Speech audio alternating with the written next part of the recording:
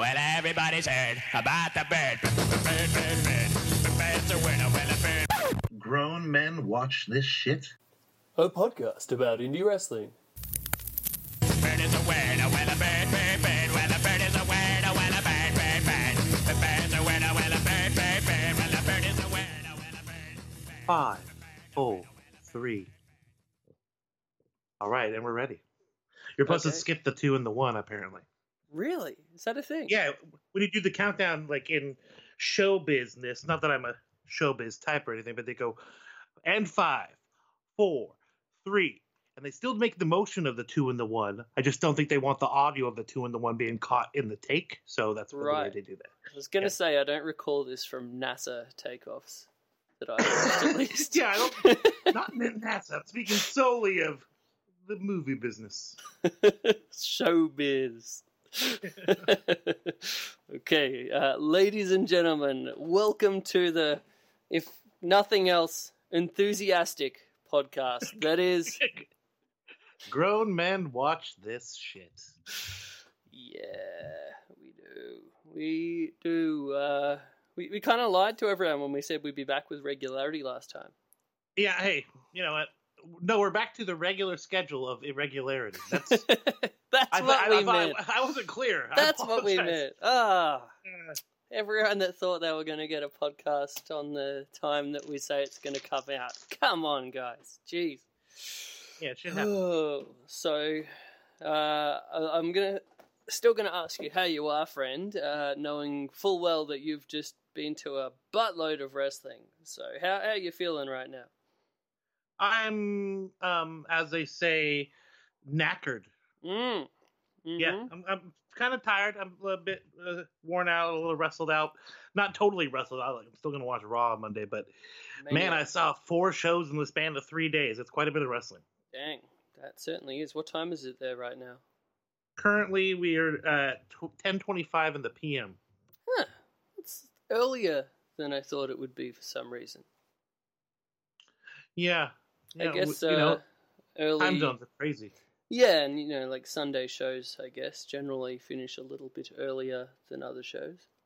Yeah, normally, like, Whack, they typically run on Sunday, but they have a start time of 4, whereas the 5 show today, or the Wrestle Summit 2 show today, started at 5. Right. Okay, well, let's just jump right into that. So let's run everybody down, all of the shit that you went to this weekend, and for just by the sounds of it, a crazy weekend for the Pacific Northwest wrestling scene, right? Yeah, and there's even a show down in Portland that I missed that took place today. But yeah, so first we had on Friday 3-2-1 Battle, which had special guest Effie in the house. Ooh. And him and Eddie Van Glam had a pretty crazy match that ended up with a choke slam into a pool of Jello. The match had everything. Does Eddie Van Glam still have his Van Halen inspired gear? And always, of weird course. Thong gimmick? Oh, that's his jam, man. Thongs, butt stuff. It's Eddie Van Glam in a what they say, a nutshell. Is that? I was looking for the colloquialism, but it was escaping me. I think that's pretty well it. Has he grown back his hair? It's not totally long. No, it's like a little spiky do. Ah, right. Okay, so that's probably the exact same Eddie Van Glam that I watched wrestle about 4 years ago. Sounds like yeah. And it ended with Eddie and Effie not so happy.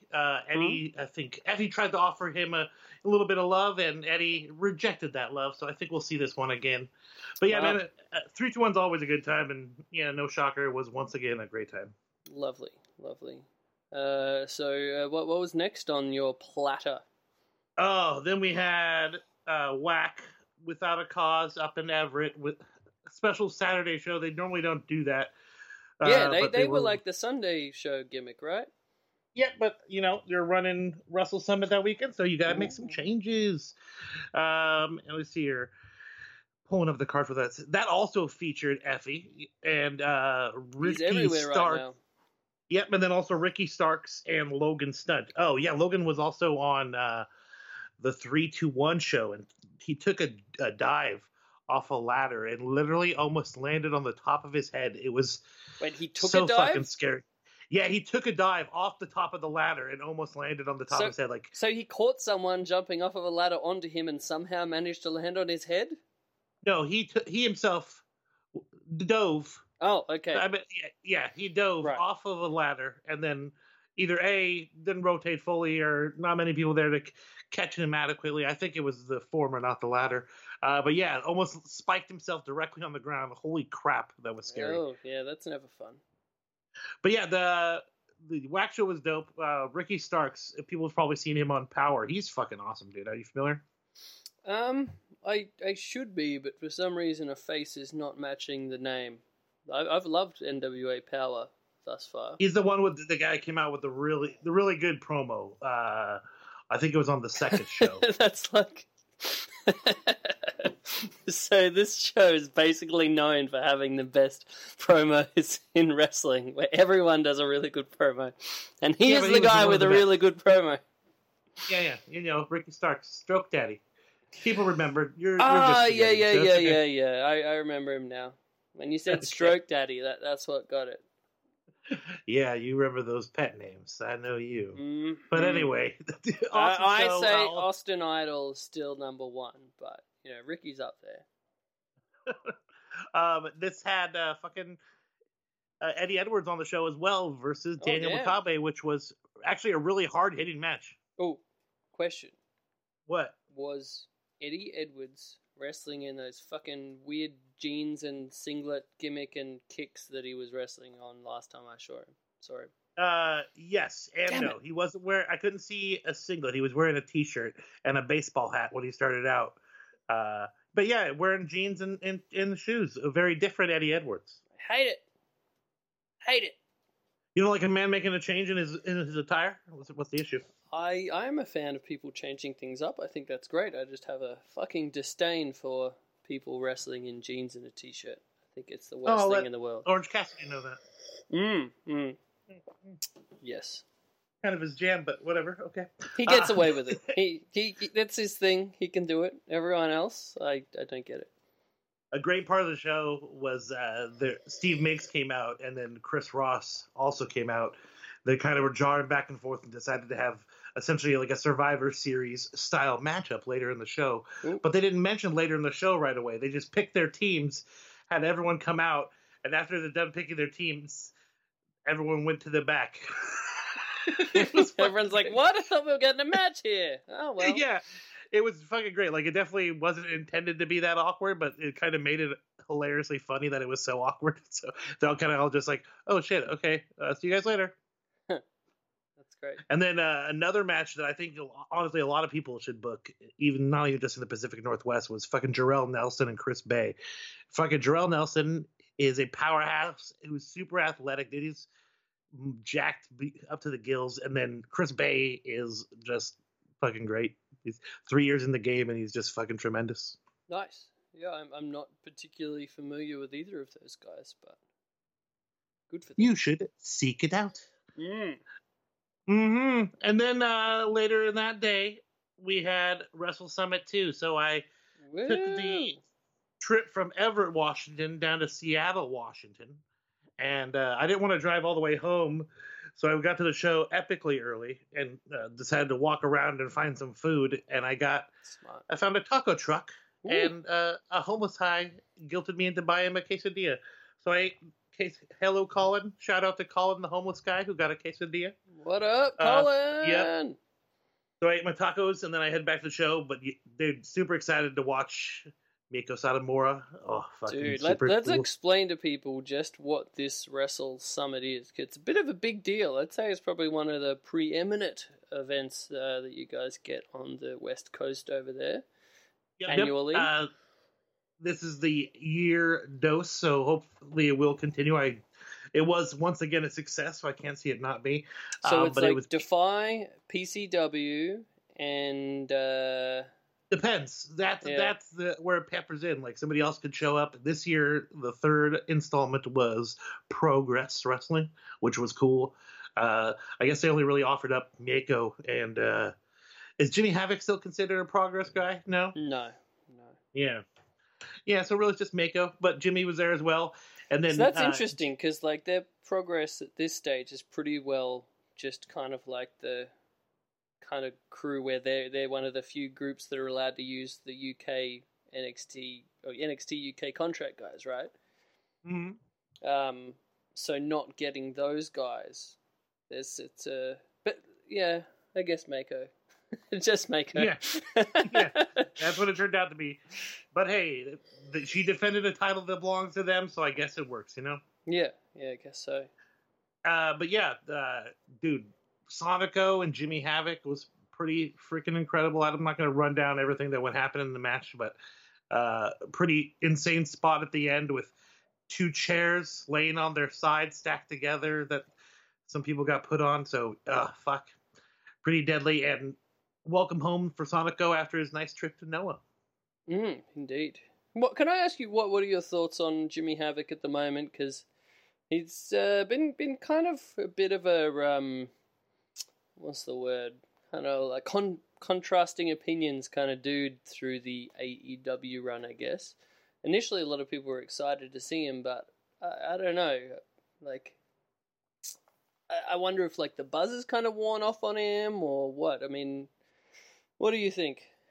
Well, I mean, I think Jimmy's awesome but he presents what he presents. Like you're gonna get a Jimmy Havoc match, which is pretty straightforward. Some gimmicky shit, some hard hitting shit, not a ton of finesse. And I mean, if you're going to Jimmy Havoc to expect a bunch of finesse, you're out of luck usually. You know what I mean? And so, some guy described him today as just a guy with a shitty haircut that gets drunk. And I like Jimmy Havoc, and I can't put him down like that. But the guy does like to have a beverage. What do you think? Are you down on him right now? Yeah, I mean, I was kind of like a little bit. I was intrigued with the AEW run because I mean, I was a fan of Jimmy Havoc way back, like early on in the Progress days when he had that epic feud against Jim Smallman, and through that with Will Ospreay and his former tag team partner and stuff was kind of like the epic year-long feud that Progress Wrestling was basically built off of. But and then I was pretty into him at points in MLW as well. But I guess it just got to a point where it kind of like he's just like, yep, this is the Jimmy Havoc shtick. And like once you're kind of like not that wowed by the craziness of the spots, and you've seen him do like the paper cut gimmick and all that kind of stuff, it's just I don't know, it gets a little bit old, I guess. So I have not been a fan of him for a bit of a while. The damn fucking paper gimmick. Yeah, it's funny what things like will get a good reaction like that, like on the cool indie kind of shows, like your more intimate kind of like shows where it's like everyone kind of knows wrestling, they're there to have fun, they're there to get drunk off their ass, and they just don't get quite as over in like a bigger setting, I guess. But yeah, you're right. Every time I've seen him on like a smaller indie show do that move, always gets a great pop. Yeah, this one he actually went out in the crowd and took somebody's merchandise, the poster that they got from the event and the meet and greet, and used that, which almost kind of made it like you realize this poster is not going to be as stiff actually to the paper, but everybody still fucking pops. They don't care. Yeah. Yeah, it was actually a really tremendous match. Like, no bullshit. It's nice. Say what you will about Jimmy Havoc and maybe sticking to his shtick, but it was still a really great match. Hard hitting, and Sonico's awesome. Very good.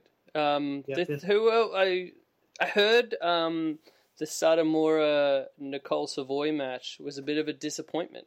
What was going on there? I personally was a bit disappointed. I don't know. Maybe it's just Nicole can't hang with Mako. I was going to say, basically, we have the greatest female wrestler in the last, 10 to 15 years, I would say. She's pretty much held on to that reputation for that long. Probably since, Manami Toyota? I'd say she's, been in that spot. So if you're not having a great match with Satomura, I would probably put that on the other other elements of the match personally, but I don't know. Maybe that's Yeah. not fair. No, I certainly was hoping for more. But the Douglas James and the Jake Atlas match, that one Yeah, really. that I thought that would have delivered because like they're Yeah. two guys that know each other very well, probably worked one another like dozens of times at this point. And yeah, I'm a big fan of Douglas James. Yeah, dude, he's specifically. fucking great, man. Small guy, but like you couldn't get more muscles on the guy. He's fucking ripped and tremendously athletic. There's like just some guys out there who are ridiculous. Actually, I need to forget to mention it. Jet Knight, a guy who worked at WAC. That guy is so fucking athletic. He's probably gonna get signed up quick. He's only been wrestling for like 2 years, so if somebody gets them in their system, they're like almost like a not can't miss wrestler right there. Right. Now, when you say athletic, there's a lot of different types of athletic in the world of indie professional wrestling. You know, you got your high spot kind of dudes. You got your dudes that can just do some crazy, insane, like agility type stuff. You got your more gymnastic type guys. You just got like freaks like Jack Evans, who don't even seem like they're made out of normal human. I don't even know. But I mean, what kind of athletic we talking here? Well, he did so two people were running the ropes, and he jumped up and leaped over both of them and did a complete split in the middle of the air over these two over 6 foot tall people. Ooh. So, yeah, it was. He's he did got like, some the springs in them legs. the typical drop down and leapfrog. Or, Yep. Yeah, but he did that with two people. I actually Dude. watched the GIF of that you posted, Yeah. sir. Fucking ridiculous. Yeah, that is Yeah. impressive. Jet Night, but yeah. So then the show I just got home from tonight was pretty fucking dope. Another standout match was So Jake this Atlas was part dose of year Wrestle dose. Summit Night 2. So Year yeah, two, this night one, two. yeah, Night 2 of Wrestle Summit 2. Beautiful. So yeah, the one that was probably the best match this night was Jake Atlas and Cody Chun. Cody's really great. He's been basically a fan favorite the whole time Defy's been going down. But Jake, still amazing and put on an incredibly long, some awesome false finishes that everybody bid on several times. It was fucking great. Nice. Yeah, let's see. Let me look at the rest of the card. Oh, and then, oh man, big heel turn. Our champ Shaft. He turned heel on Artemis Spencer and joined with the American Guns. Now they're a trio, dude. Oh no! Broke Dude. all of the hearts of the loyal fans. Defiance. Yeah, the Defiance. Oh, Yeah, boo. dude. It was a week. Were there But then children my night- crying in the crowd? It was all events or all ages events. So yeah, there were children who were upset. Was there a why, Shaft, why chant? I'm sure somebody did. There's all kinds of awesome people who take advantage of the sweet cliches, so I bet somebody did. Now that you mentioned it, I wish I had. Oh well, next time. And then after the show was over, I went to leave, and I walked by Mako at her merch booth, and I told her how awesome she is and that she's the best, and that I think Sendai is awesome. And I went to leave, and I walked all the way downstairs. I'm like, why didn't I get a picture? And I started walking back up, and I got halfway up. I'm like, no, it'll be weird to show back up and ask for a picture after all that. So I started walking back downstairs again. I'm like, you know what? No, fuck it. Then you went back What kind of up the opportunities- stairs. What kind of opportunities do I have? So I went back Exactly. up the stairs, and I got the picture with her. She was so fucking nice, Oh, amazing. I'm so glad And then- you did. Yeah, and then I headed back down the stairs, and there was a guy who was holding the door who saw me literally do all of that in my head. And so I go, man, you watched me do some mental gymnastics to give myself the courage to go get this picture. And he looked at it and goes, I'm so glad you did, dude. That's the best. Yeah. I I kinda literally relate. was so nervous. I was shaking, dude. Like, Yeah. when I met Flair, I was super nervous and I was shaking a bit. But with her, like, I was just like, holy crap. Yeah, everything I've heard, everyone says she's just the nicest human. But that's awesome both for you and for this show, because like I don't know many other podcasts that cover Sendo Girls as much as we do. So, Yeah. and you got to meet and get a photo with the face of Sendo Girls. That's awesome. Yeah. They call the chick from Game of Thrones the mother of of dragons, so I'm going to call Mako the mother of arm drags.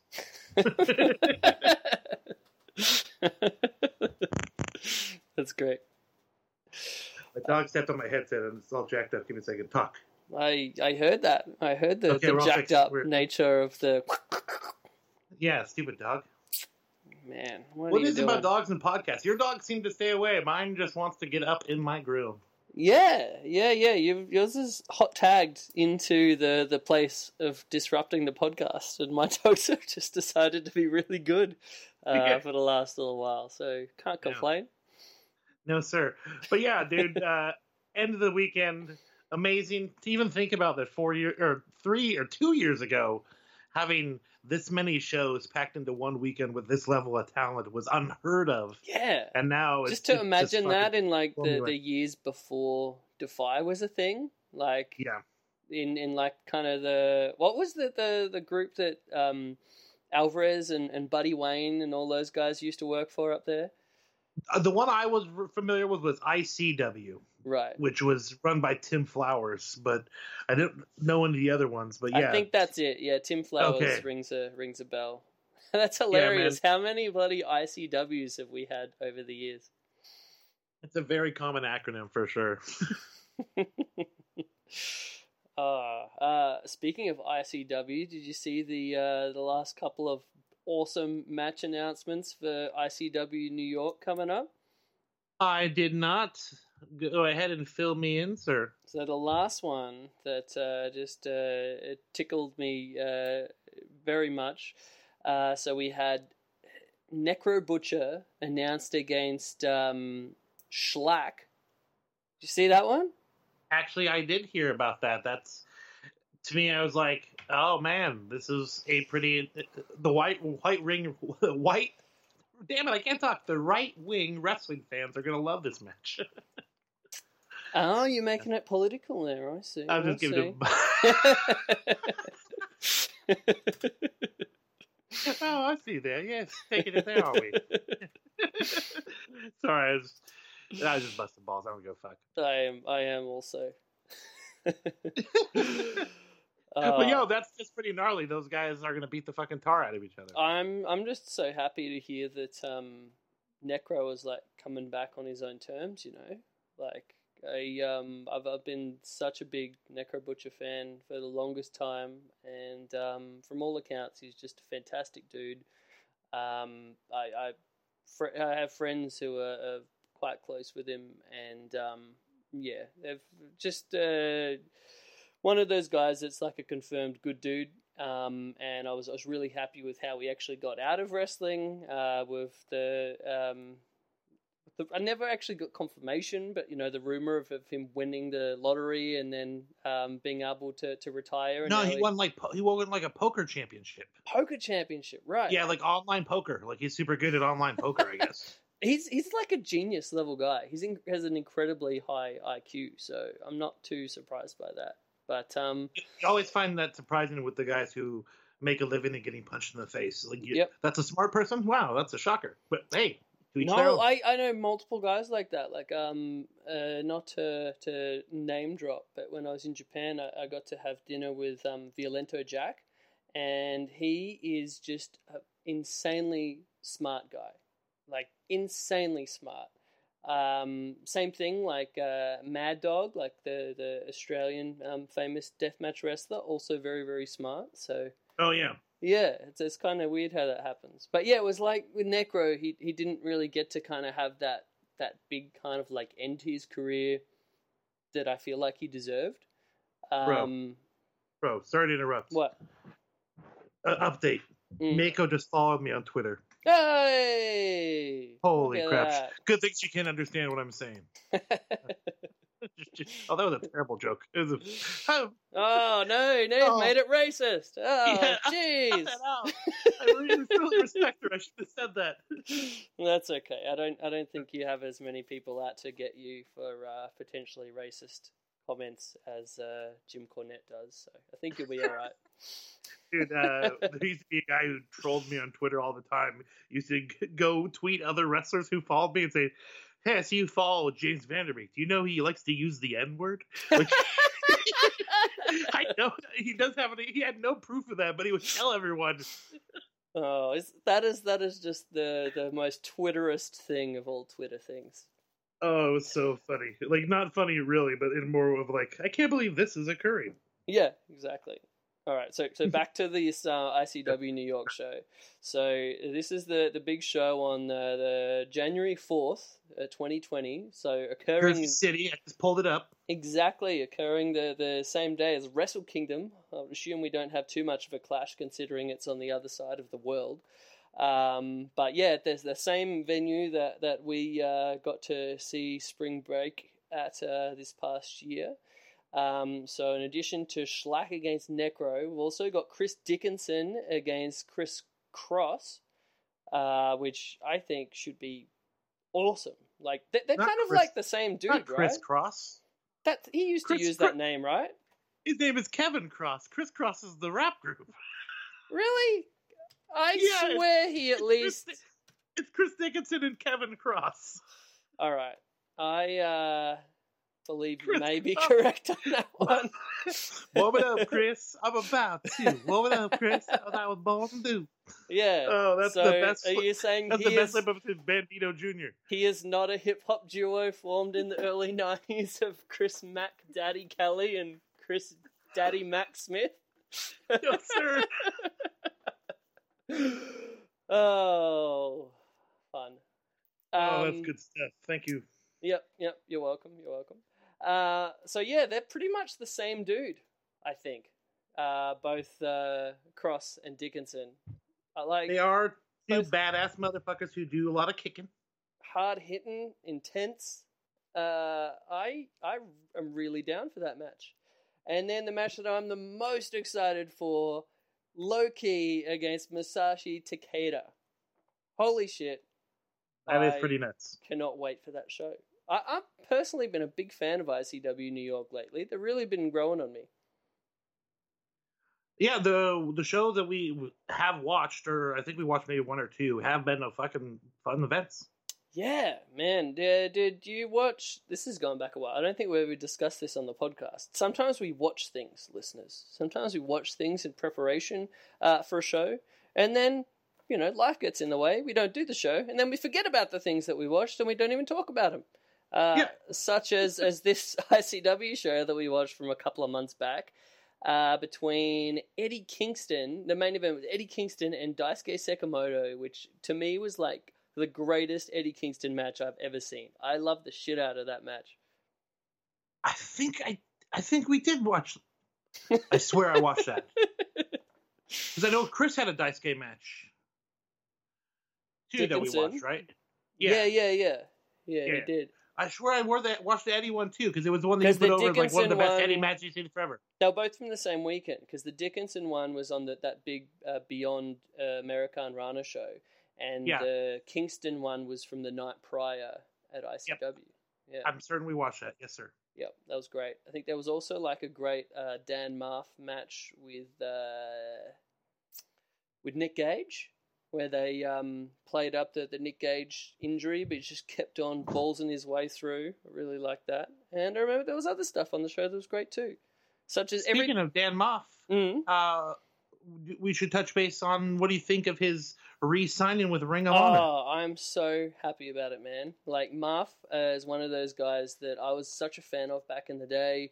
Obviously, like, the Hit Squad was, like, such a huge thing, both in early days ROH, like Jersey All-Pro, like, all of that Northeast scene at the time.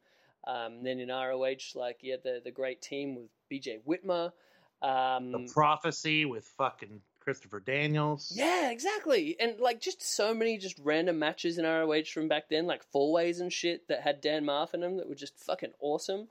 Like he was great. And then he disappeared for a long time. I actually saw him on the first ever Beyond show that I went to up in Providence, Rhode Island. I got to see, DHS teaming together, which like got me in all of the nostalgic kind of ways and just made me real happy. then again, he was kind of just like pigeonholed in that some of those smaller groups up there, and like ICW, and not really doing anything on a national scene, despite him being like fucking awesome. Well, you remember what happened with, out the of rumors? ROH? Yeah. Well, it was what the rumor that Homicide even put forward, like, and now they're Well, working apparently, together. yeah, he was blackballed from, and again, rumor and speculation, but the word was that he was blackballed from any show that Homicide was on for unknown reasons, rumored to be him getting with like Homicide's niece or Underage. something. Yeah. But yeah, obviously water under the bridge. Yeah, there Since must have now been they're on something like so many that- shows bullshit. together. Exactly. I wish there had been some sort of them. Maybe it's better they just tried to sweep it under the rug, but there are people who call Dan a pedophile still because of that shit, and it hasn't been mentioned. It's like, well, it's bullshit because it was never like publicly said to be a thing to get go. It's just all this like, you know, whispers, like bullshit, like that no one even Homicide knows. released a statement. He said, like, I will never talk about Dan Moff again. Like, it was a big long statement. Yeah, but they never he released touched my a statement on what he did. No, and that's what I mean. Like, there should have been something to clear the air, because they basically marred this guy's career for a lot of people's eyes. You know what I mean? Like, those are kind of accusations, even especially when it's coming from someone close to the victim, that people take very seriously, and to not really know how it all shook out. I'm glad Dan Moff's back, but I saw a bunch of people like saying, "Oh yeah, ROH is hiding up another pedophile." Man, that's bullshit. That's something that really annoys me, like especially about wrestling Twitter, like people that will like get up in arms about something that like and like choose to fucking use this as their point of outrage for something they have fucking no idea what actually happened. Like, Yeah.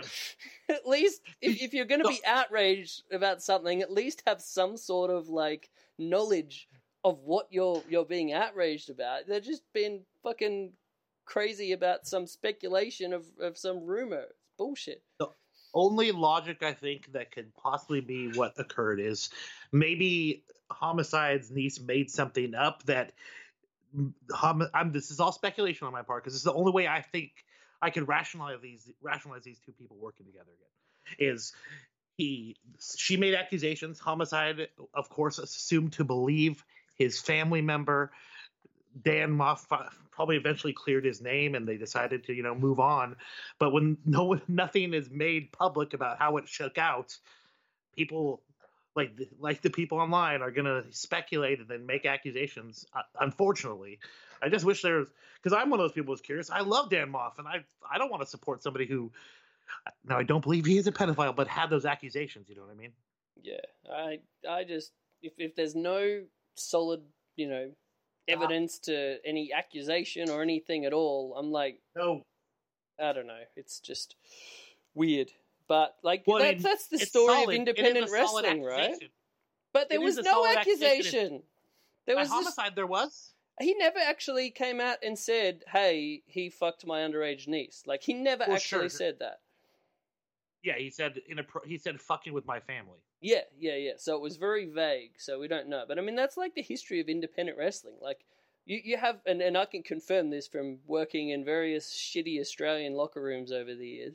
You can have dudes where someone like fucks someone's wife or whatever, and then there's heat, and then a guy gets blackballed and whatever, and then like next thing you know, they're back and they're buddies and they're working a program over it. Like, yeah, it's the weirdest thing, but it's like so just that is independent wrestling right there, Well, I hope it was something that was a misunderstanding and not just that they decided to water under the bridge about something insane, because that's fucking insane. But I'm glad to have Dan Moff back, because he was always a tremendous athlete. The guy fucking incredible for a man his size. Yeah, 100%.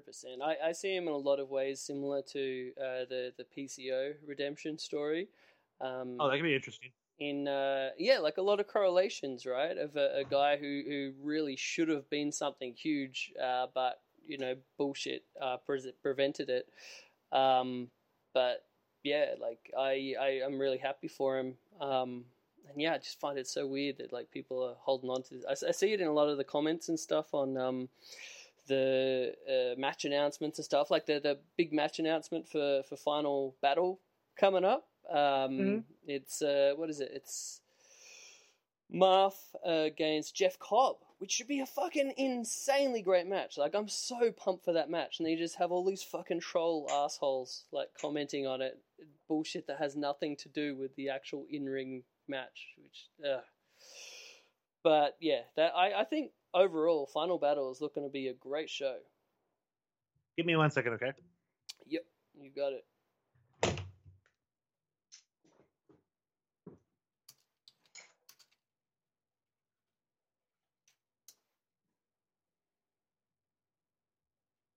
I should probably be filling this time with talk.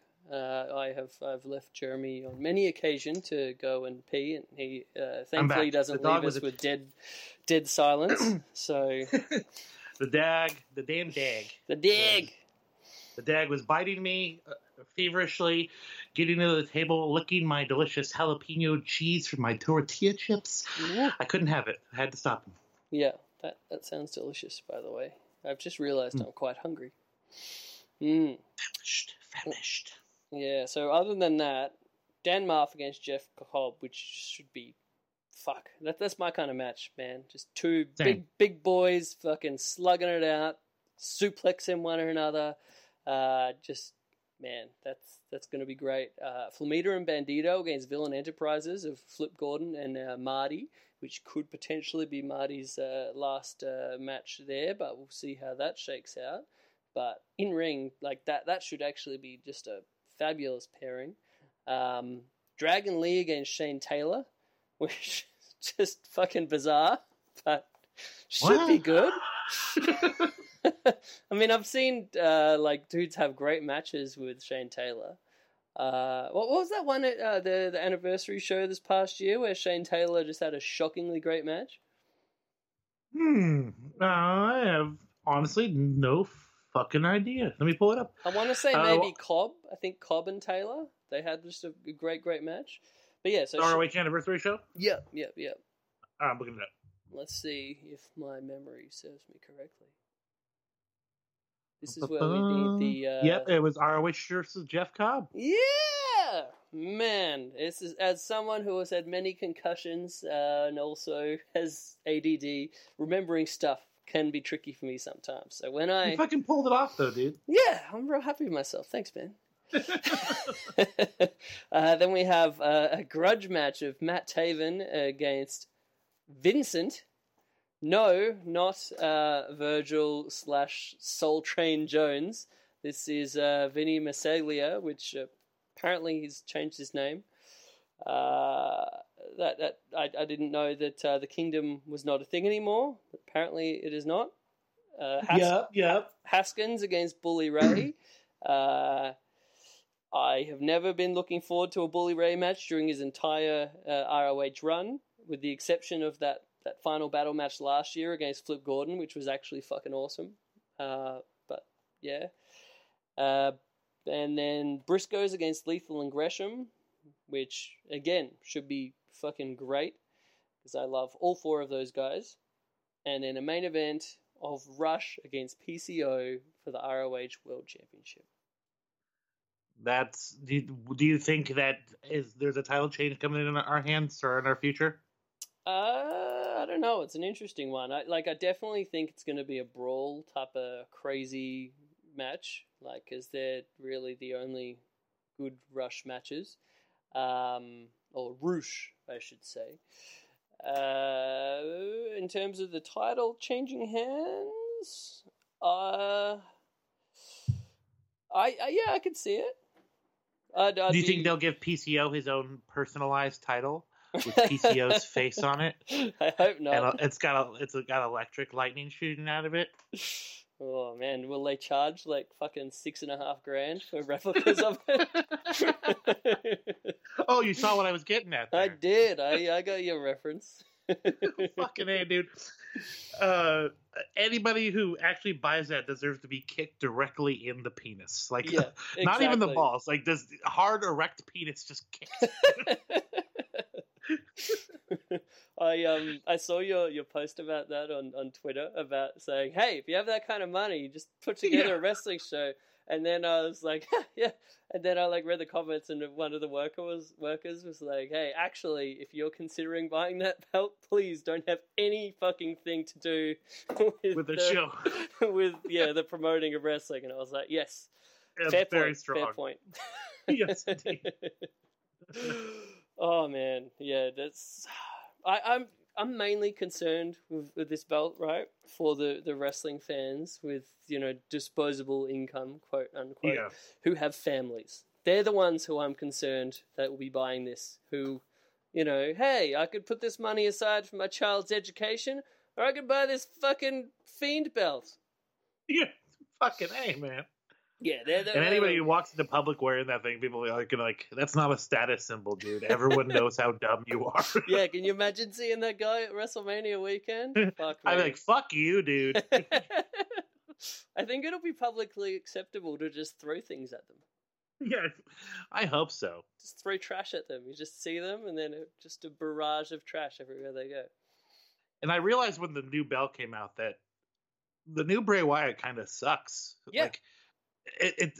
I didn't really the theme song is cool, the entrance is neat, the mask is pretty cool, but overall, shit's kind of hokey. Yeah, it's like a hat on a hat on a hat. I made that reference before, but it literally is like they're giving every possible gimmick to this guy, and it's just so overwrought. It's ridiculous. I hate it. I made the mistake of watching Survivor Series with the guys last week, and normally I stay away from those shows, and then I had a last minute thing where I was like, you know what, this is an opportunity to hang out with your friends, to have a nice time, to socialize, and this bullshit show's just gonna be on the background. And hey, by standards of a WWE pay-per-view, this actually looks like it has some promise, so you should go on and have a good time with the guys. I'm like, all right. This is the internal dialogue that I had with myself. So I go and I hated that show so much. Everything that I was looking forward to disappointed megally. But yeah, I think the thing that offended me the most was just the overall everything about that fucking Fiend Danielson match. Just the red lights, the bullshit, man, I hate that gimmick. I don't know how people got excited about it. Actually, no, I understand, because some of those fucking Firefly Funhouse segments were pretty inventive, groundbreaking even in some ways. But yeah, I just fucking hate that character, and I hate everything about it. The red lighting is, I think, really what killed it mostly. Like, when he came out and faced Seth with the red lighting and no one could really see what the fuck's going on, I think everyone's kind of like, hey, wait a minute. I think we've been tricked. Like, this is not good. Yeah, I think it's got go away heat with me after the Hell in a Cell thing, and I think a lot of people. Yeah, I think a lot of people are coming that way. I enjoyed Survivor Series overall as a entirety as a show, but yeah, I didn't care for that particular match. And I question whether he actually has a dental background to be pulling off the mandible claw maneuver that he has started doing.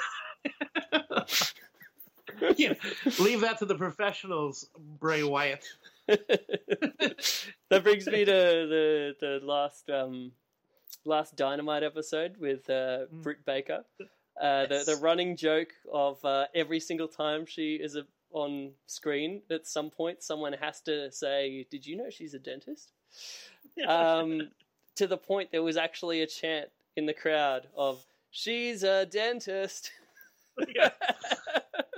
Like, making it not an actual part of her gimmick, but having it be her entire gimmick. Like, there's nothing about her that says dentist. She just says she's a dentist. It's so dumb. I actually like it, because, like, you do? yeah, because, like, hear me out. All right. The flip side is the Vince style doing this, right? Like your early 90s period where you have the fucking Duke the Dumpster Drozy, you have the fucking IRS man, you have the fucking... Isaac Yankem. That one. No, well, that was what I was going to build up to. Okay, but anyway, that's all right. But yeah, basically everyone who just has this wacky occupation And that is the entirety of their character. It's totally two-dimensional. In no way do they have anything else in their life other than just being a fucking trash man or what was the other one? Repo Man. That was my favorite for the Bob Holly. ridiculousness. Remember, he was a race car driver. Yeah, right. But like, if they're fucking doing that, why are they wrestling? You know, Yeah. is it to like spread their brand so that they can? It would actually work to the opposite of the Repo Man because everyone's going to know, you know, what he is when he's coming to get their shit. Well, also think about Duke the Dumpster Josie. Like, what kind of freelance garbage man is it? He just showing up at different places. Like, guys, I know how to drive the truck. Just let me work. I guess in his defense, you do the garbage early in the morning, so you have the rest of the day to you know do wrestling and take bookings. But I would just thought the whole thing is so fucking dumb. You know, it's the type of thing where you look at it and you're like, it makes you embarrassed to be watching wrestling because it's so ridiculous. No, actually, Duke the Dumpster Josie would literally have to book both his wrestling matches as well as his dumpster diving or dumpster cleaning. Like, I feel like I'm going to be that'd in be town hard to line wrestling, up. so do you guys need any work? What? I feel like that'd be difficult to line up. Yeah, exactly. How does it? He must have a planner. Yeah.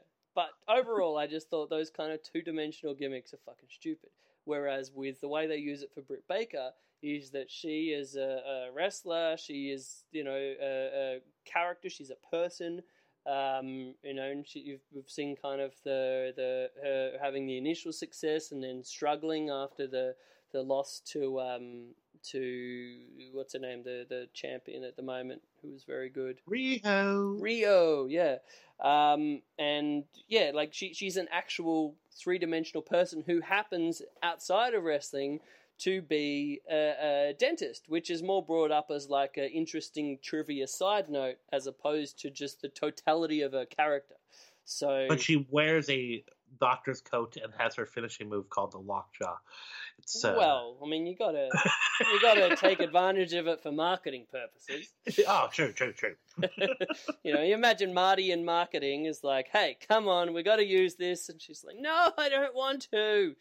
He's like, "Nah, it'll sell shirts." All right, fine, Marty. Yeah, we can't have her just wrestle as Britt Baker. We got to get that DDS in there. Okay, we'll do it. Wait, is she? It was Isaac Yankem DDS. What is she? It's like Britt Baker DDM or something like that. She's like a different kind of dentist. Britt Baker. I don't know. I did find it interesting the tidbit from the last pay-per-view they were at, or or maybe one of the Dynamites, whether they were in a hometown. I think it was one of the Dynamites leading up to the pay-per-view, and they said about the tidbit about how she used to actually study in the amphitheater thing above the that particular venue. So she spent many a late night studying there. I thought those kind of little bits are what actually get me interested in the commentary, rather than it just being a monotonous drawl of, you know, corporate WWE speak kind of thing. Oh, for sure. And also I found out it's Britt Baker DMD. And I found that out by typing in Britt Baker, and the first three things that come up are AEW, and the next one is dentist, and then DMD. Ah, there you go. You Google her, it's even so common that dentist automatically comes up. Huh. I had a thing I was going to throw to, but I can't remember what it was going to be. So, moving on. Great podcast. Was it about Britt Baker and dental work? It was about JR dropped a line about the inventor of the mandible claw the other week, and he was like, give it a Google. Sam Shepard. Sam Shepard, right? Sam Shepard, yeah. Yeah. So I remember hearing something about this, and then following JR's advice after the show, this story is great. Googled it, and holy fucking shit, this took up like the rest of my week because I just got down such like a rabbit hole of how fucking this guy's like the most interesting personality in the history of fucking wrestling with just the most wild story. It blew my mind, man. Like, for anyone that doesn't know, so Sam Shepard was actually a neurosurgeon, right? I don't remember the profession exactly, but yeah, I think you are correct. I believe neurosurgeon. Successful neurosurgeon in a small town. And then he's basically, with everything in hindsight, falsely accused of murdering his wife. Now that's a whole ridiculously big thing in and of itself, of the actual way it went down. Basically, like the whole court case was like made into a laughing stock, and was probably one of the most egregious examples of a court case with an impartial jury being completely ruined by the local media, and the jury being anything but impartial. And then, he spends like 10 years in jail for fucking murdering his wife, when it actually came out, most likely it was the handyman or the gardener, I believe, that was working on their house. But anyway, who happened to murder a whole bunch of other people. But anyway, so long story short, he's in jail for 10 years, finally gets out. I think he was in some way cleared when he got a retrial. And then he tries to return to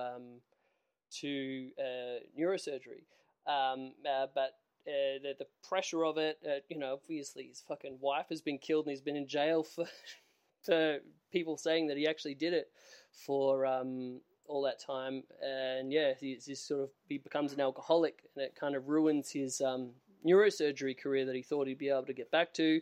And of all things, he becomes a professional wrestler. And actually, like, at this point, his life's fucking gone to shit. His mother actually like killed herself during the trial. I found out, because she thought, oh, my son's fucking killed his wife, and she kills herself. His father dies of cancer during the trial as well.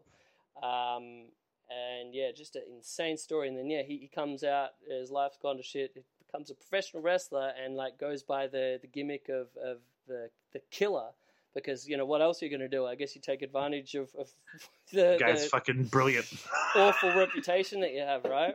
Yeah. Which is that. I mean, that's how some of the other killers in wrestling got their gimmick. With who was the one that did the heart punch after the dude had a heart attack? Baker. Yeah, Ox Baker, right?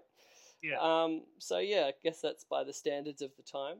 And he only wrestled for like, I think 3 years or something like that. It was quite a short career. But he invented the mandible claw from his experience in knowing the nerve endings in the mouth as a surgeon, which is just wild. And then he died of like a freak brain aneurysm or something like that not too long after. But just an insane story.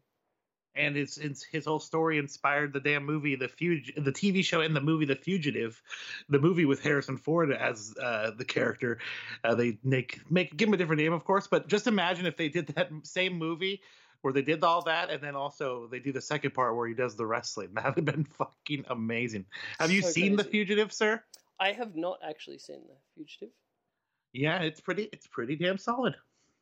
Man, it's one of the ones that's actually been on my list. I am a big fan of the cinema from that period. So, yeah. Tommy Lee Jones is particularly awesome in it. Nice.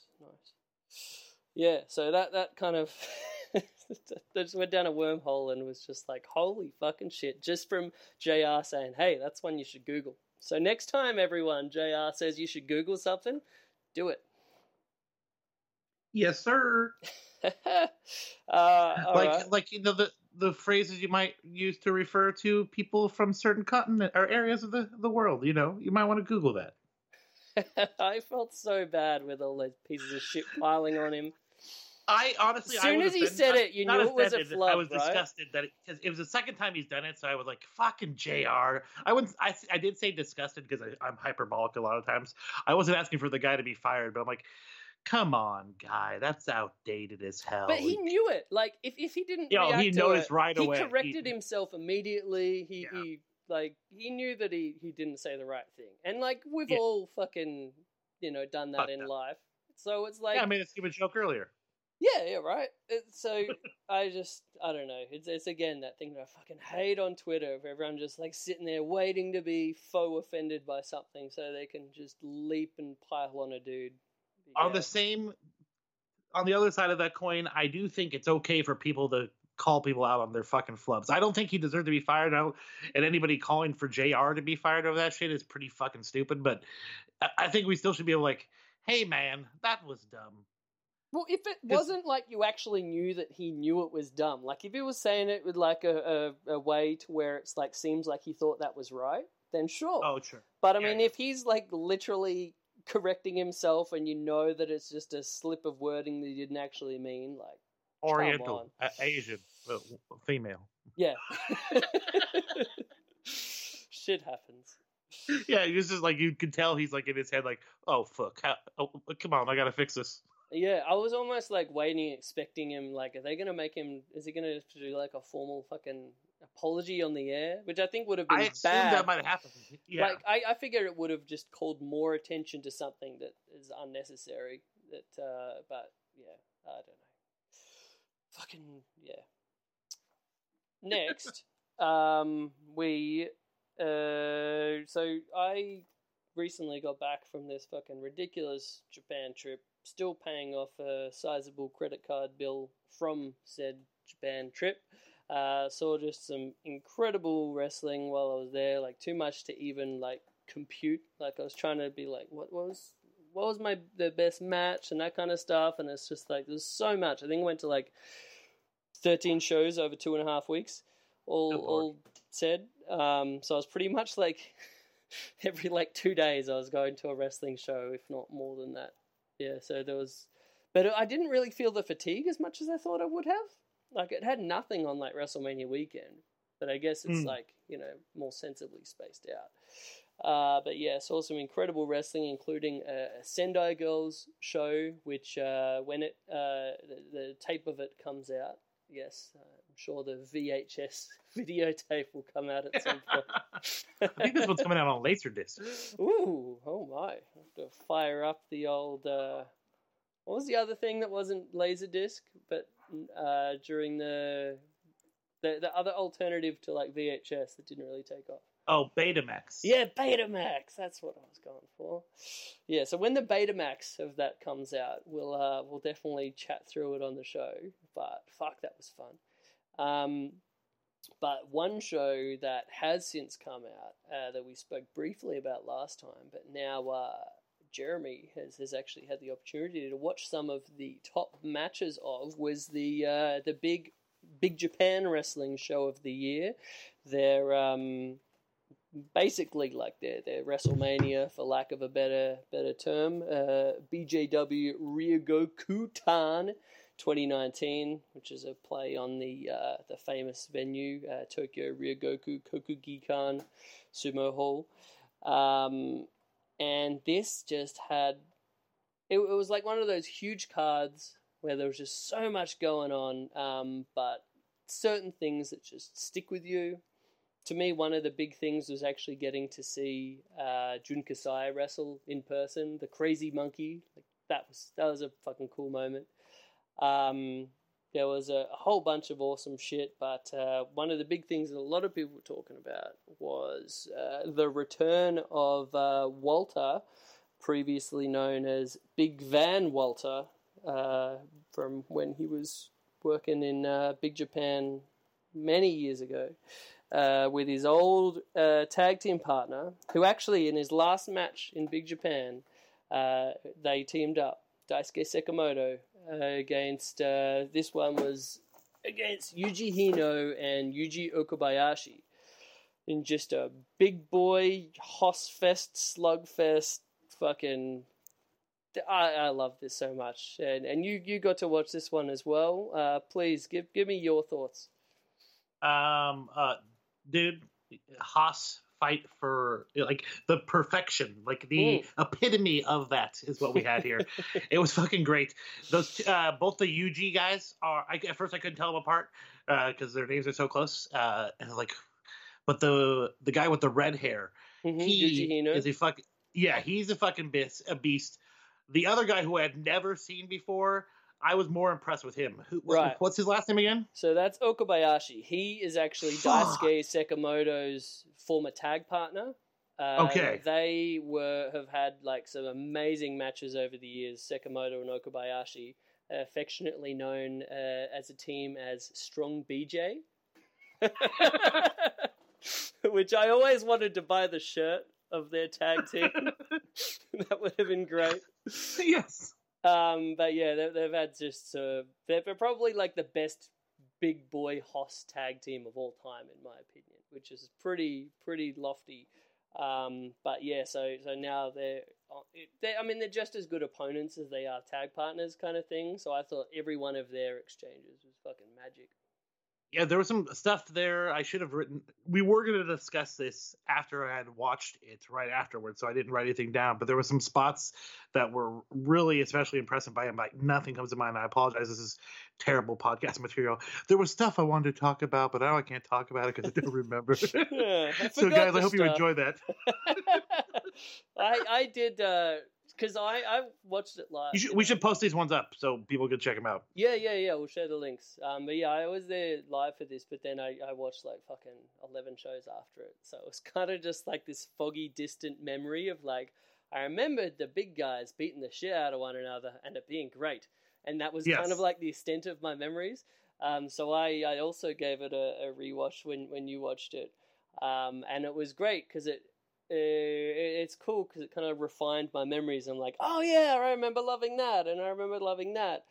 Like, I think just the general escalation of intensity through this match was one of my favorite things, and the strong division in BJW, that's what they're fucking best for, you know, starting out with the smaller stuff and just building up, kind of like the old All Japan Kings Road style in that way, with your classics of like, you know, Kawada, Misawa, Taue, Kobashi, those kind of dudes. But like starting out with the little things and building up.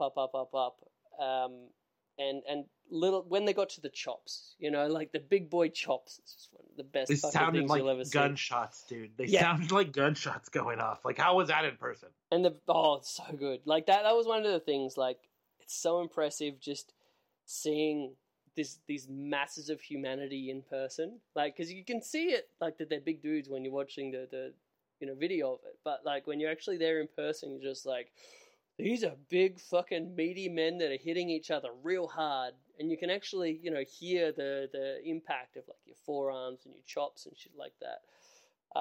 That doesn't translate quite as well on film, but oh man, just the spectacle of it was one of the best things. And yeah, they've all just got such enormous chests, so there's a lot of room to chop, you know? Yeah, and Daisuke, like, that neck stacked upon those shoulders, it looks so weird. He's built like one of those action figures, not the LJN ones, but the other line, you know what I mean? I know the ones you mean, yeah, exactly. Yeah, he's built like that, man. Okabayashi as well, like they're both just for like... sure. They must have the same lifting regimen. Yeah, most definitely. Yeah, like the chops, there was a great bit that I actually did take note of here, where Yuji Hino, when Walter was doing his big comeback and doing his Walter chops, which, you know, next level, Hino actually caught one of Walter's chops, only for his partner, Okabayashi, to then chop Walter in return while Hino was holding his arm. Which I loved that bit. So simple, but, you know. That's great. So great. And then, to me, the highlight of the match, you know, it's one of Daisuke Sekimoto's signature things at this point, where he does the double German suplex of like his tag team partner who's holding the other guy.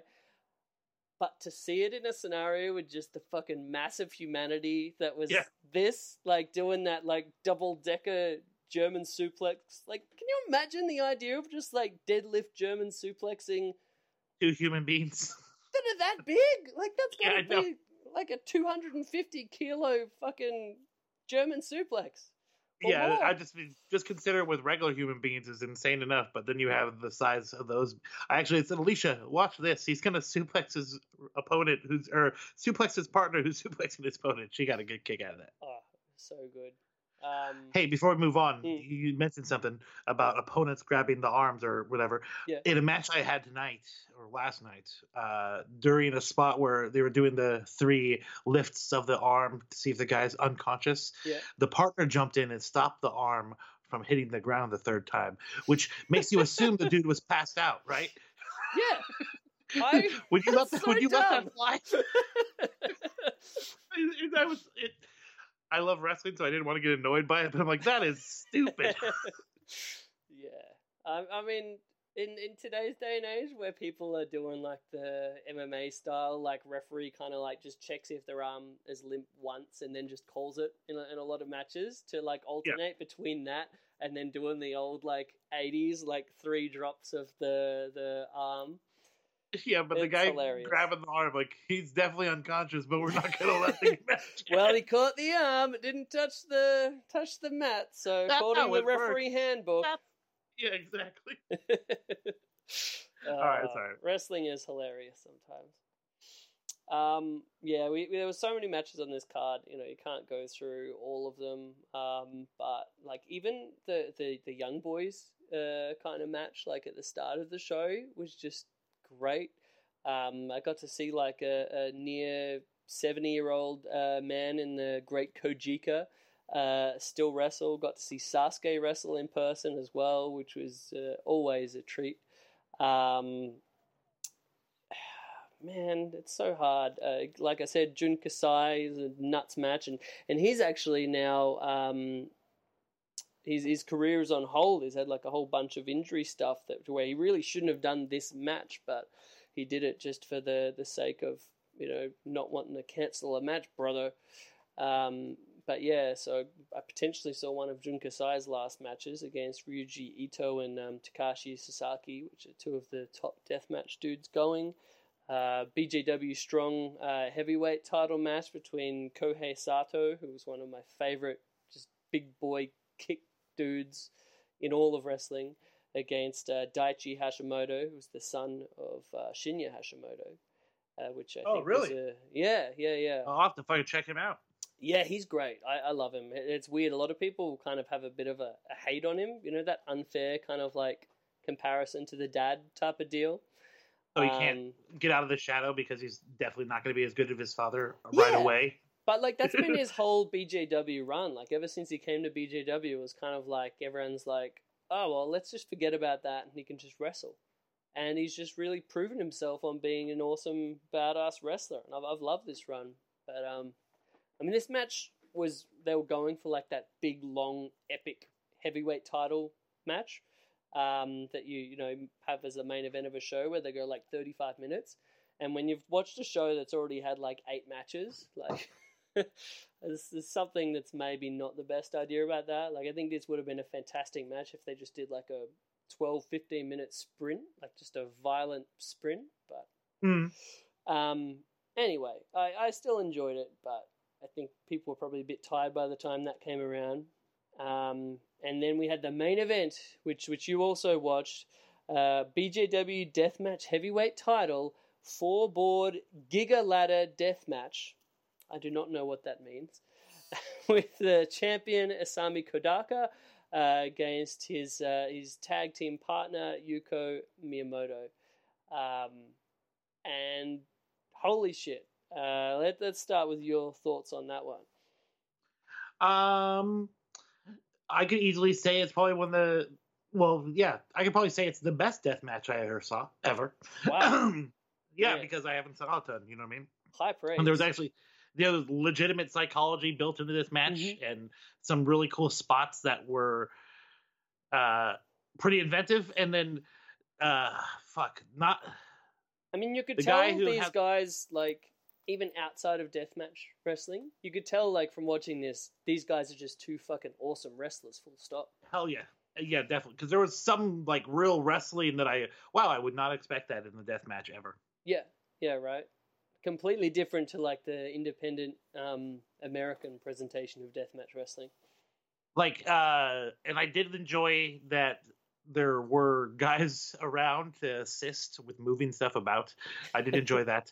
You know what that felt like? You called that out. So you messaged me and you were like, I love that, like, when they're doing spots on the ladder, there's just a bunch of jabrones, like, holding the ladder in place. And I compare it to kind of like when you're going to a theater show, like a Broadway show kind of thing, and you have the dudes who are, like, wearing the dark clothes for, like, when there's puppets and shit like that, and you just pretend they're not there. It gave me the exact same they're all wearing black. It was perfect.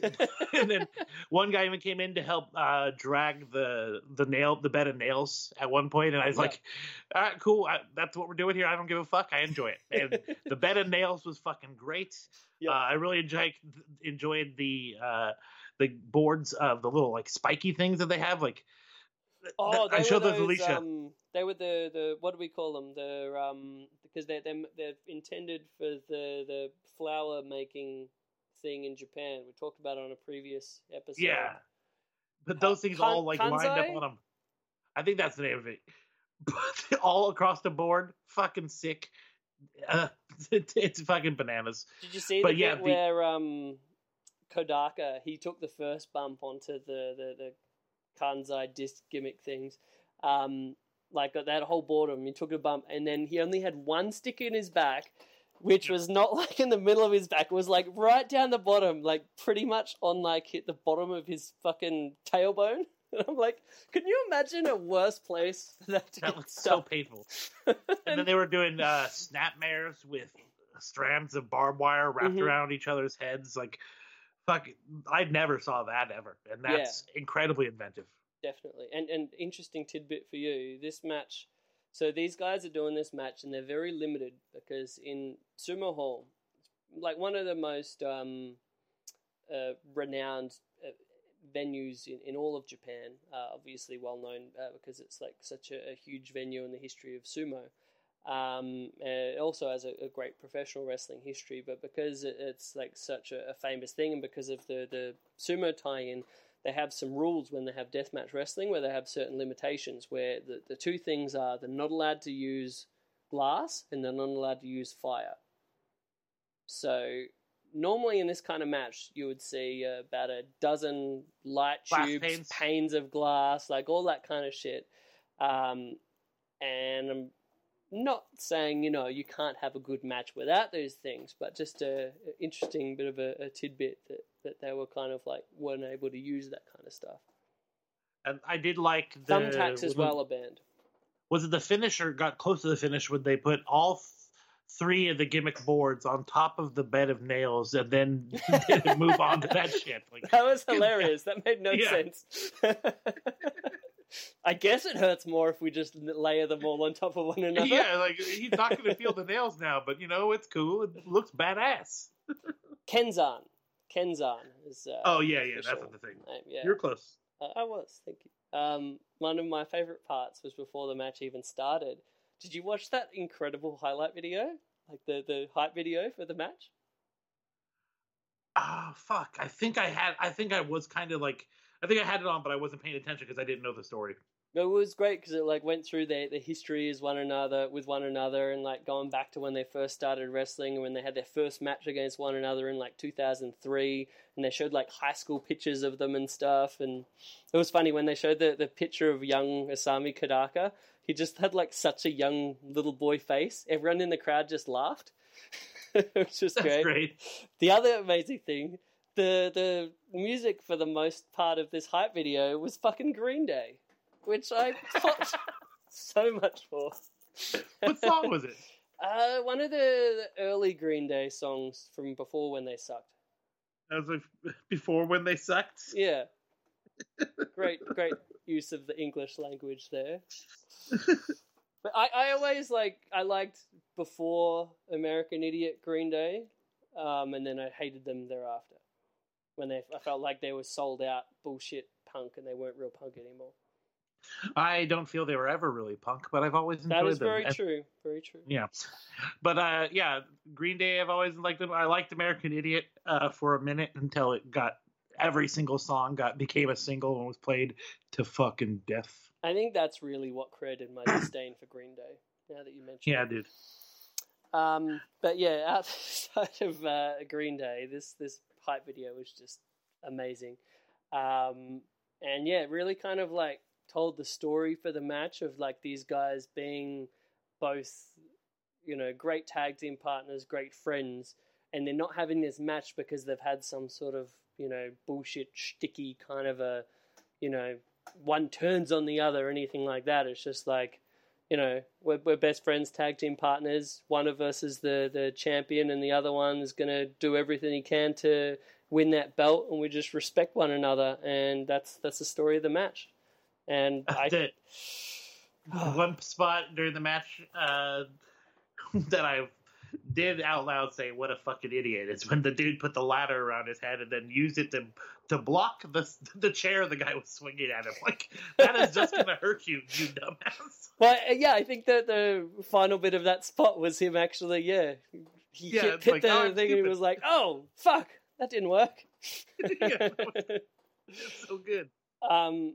The other Kenzan spot, apart from the one in the tailbone / arse, was where I think again it was Kodaka. He took the Kenzan, just stuck right in his fucking forehead, and as soon as it got in the forehead, it was just pouring blood like a faucet.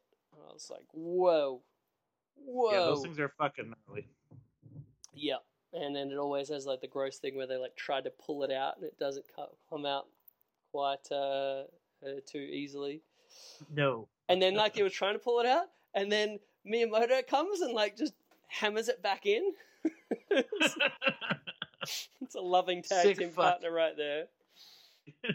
But I mean, that's a sign of like when you're actually, you know, good friends with a guy and you have like you're so comfortable in the ring. He's like, oh yeah, I know he's gonna hate me in the moment, but he's gonna be fine with this. I'm gonna just pummel this fucking Kenzan into his forehead. Oh, deathmatch wrestling. It's something else. Yep. And then one of the craziest finishes I've ever seen. What do you think of this? The top of the ladder, which is it was a tall ass ladder. It was good that they had those phantom dudes holding it in place, because Kodaka went right to the top, like the full on Jeff Hardy, like tippy top rung that you know, if you read the instructions on the ladder, they say never go up there. But he did. And what did he do? Yuko Miyamoto is downed in the ring, and he did the fucking flying knees, like the Shima style knees that people normally take for a standing opponent. He did it to him while he was down, so he pretty much went from the top of a ladder, landing on his knees on top of the dude in the center of the ring. Which, fuck. He obviously really doesn't like his knees. I audibly said, holy fuck. Yeah. Pretty much sums it up. Ugh. Then after Chris and I talked, I said, all right, I finished watching that match, now I want to watch the Hospital. And he goes, dude, you did it wrong. I mean, I could understand how you could see, you know, like just name, prestige name wise, you know, it's a pretty big deal that Walter's on this show. And I could see most people who aren't extremely familiar with Big Japan be like, oh yeah, of course the Walter Daisuke Sekimoto match would be the main event. Nope, I didn't assume either was the main event. I just watched. I clicked them in the order they showed up in my timeline as I scrolled up in the messenger. And also, luckily enough, the Haas style fight was awesome enough where I wasn't totally blown out. You know what I mean? Like sometimes you see a crazy hardcore match or a death match, you're not going to try to watch four guys just slam into each other. But it definitely, you know, it lived up to expectation. Well, it was good because the matches were so different. Like, they were both great matches, but they were just so completely polar opposite of one another. So, and I mean, that's what I love about wrestling, you know, the variety. Mm-hmm. Yeah, seeing a match like that in person, just with all of the craziness and gimmicks and blood and blah, blah, blah, blah, it's like, again, just the spectacle of it. You're like, that was fucking cool to be part of. Damn right. But I'm glad it translated and you enjoyed it so much on the watching of the video of it. Yes, sir. Yeah. All right. Well, that. Do you have anything else you wanted to cover, or? Nothing. I do want to. Maybe I can build this into plugs if we're going to close out. I do have one thing I want to bring up. Oh, yes? Yeah, man, I finally pulled the gun and put together my own little T-shirt shop Woo! on TeePublic under the name Pentagonzo. So I'm gonna be doing like cool shirts of like old school guys or All Japan, New Japan guys, comic book stuff, bootleg, old school WCW, jobbers from the WWE and WCW, all kinds of cool weird shit. And so check it out, Pentagonzo. That is awesome. I did the British Kendo Nagasaki. Now I may have to do the other one too, so I don't know. Do you ever see the weird unmasking video of British Kendo Nagasaki? I did, and it was fucking weird and amazing. I loved it. Somebody brought it up to me after I posted the picture I used to make the shirt. I posted it. They goes, Right. "Oh, that's such a creepy picture. Have you seen his unmasking?" I go, "No." Went and checked it out immediately. Holy crap, that was awesome. Like, wrestling needs to be that serious about goofy ass shit like that sometimes. Mhm. That's another name, actually, for all of our listeners at home in a JR mode of Google something. Fucking Google just the life story of Kendo Nagasaki. You don't need to read too much. Just read the Wikipedia page. But fuck, that's an interesting story of a guy. Yep. But back to your store. That's so good, man. I was really happy to see it. I was quite impressed by your initial designs. Can I ask what made you settle on TeePublic specifically? Somebody I know uses it and had good success with it, and it seemed really cheap because it cost me literally no money to put it together. I just have to upload my designs, and I make $2 to $3 a sale. So I'm just sitting here doing nothing. Nice. And some money's rolling in. So yeah, I'm gonna be doing. I found this really cool picture of the 4 pillars, so I'm gonna do a shirt for that. It looks, I think that'll sell pretty good. It looks fucking dope. Awesome. Speaking of 4 pillars, I saw like there was one of those bullshit things of asking people who their Mount Rushmore of wrestling is, and that was like going around, and I'm like, I'm not even gonna fucking read this bullshit. But my favorite thing was Jonah did a post. I've seen like fucking people talking about their Mount Rushmore. There's already a 4 pillars. And he just I did posted see the picture of Taue, Kawada, Misawa, and Kobashi. And I was like, fuck yeah. That is my thoughts on the subject exactly. What is what's Shinya and Kawada, Misawa, and somebody else? What is their group called? It's also like if the other group, like Shinya Hashimoto, Misawa, and Kawada, and then somebody else. They have No. So like, Misawa and Kawada were part of the 4 pillars, but I think you're thinking of Shinya Hashimoto, Muto, and Chono as the 3 musketeers. Is that right? no, there's a 4th guy too. There's a 4th person There's in the picture. 4 musketeers? No, I think it was another name, like another group name. Let me pull it up here. I'm I've intrigued. shared it. Somebody called it. Keep talking, I will find it. Gap filling time. Well, I'll fill this time with my plugs. So, as always, you can check out my stuff at Chris Things on the Instagram, also on the Twitter, but mainly the Instagram. A lot of wacky wrestling art. I've actually been quite busy lately with a really fun artwork for an upcoming art show based around 3 of my favorite things that are not wrestling in cowboys, space, dinosaurs, and aliens. Well, that's 4 things. But anyway, I guess the space and aliens go together, so... Yeah, that's been a really fucking fun painting to do, which I'm actually taking into the exhibition bar tonight. And I'll be posting that on the Instagram soon, so you can all enjoy the space western dinosaur magic. I found the picture. What is it? Muto. It is Misawa. It's Shinya Hashimoto and Chono. So I was wrong about Kawada, but I don't see what the name of the crew is. But somebody when I posted the picture said they had kind of like the 4 pillars or the 3 musketeers. They too had a name for that 4-man group. Right, because that's a weird one, because that's like you've got 2 dudes, you've got half of it New Japan and the other half All Japan. who really Yes. didn't have anything to do with one another apart from being rivals, I guess. It's the during four that of them time. all together, standing together, wearing black suits. Oh, mate, that was probably from. There was an amazing video game that came out in the early 2000s, which was one of my favorite King Japanese of Colosseum. wrestling. Yeah, King of Colosseum. Just one of the greatest video games ever, but just captured because it had all of the different groups in it, which was just insane. You think of it like American wrestling game wise, if there's like one official game that comes out and it has like ECW, WWF, WCW, Smoky Mountain, like. How Yeah, did that'd that be even fucking work? Great.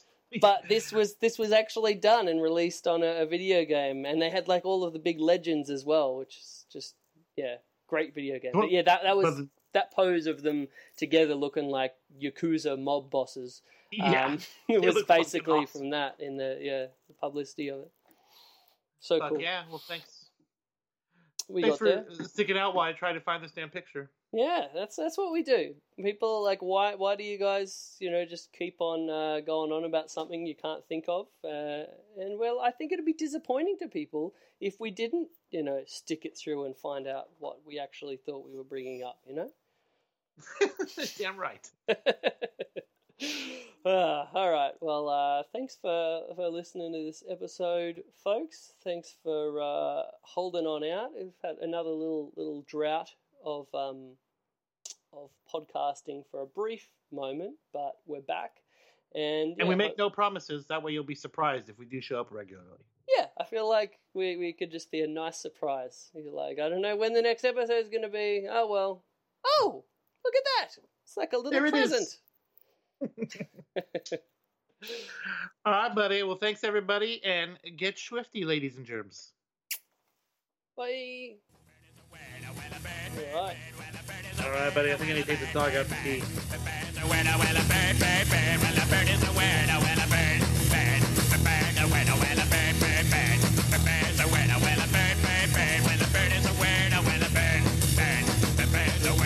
Don't you know? That's the bird. Well, everybody knows that the bird is a winner, winner bird.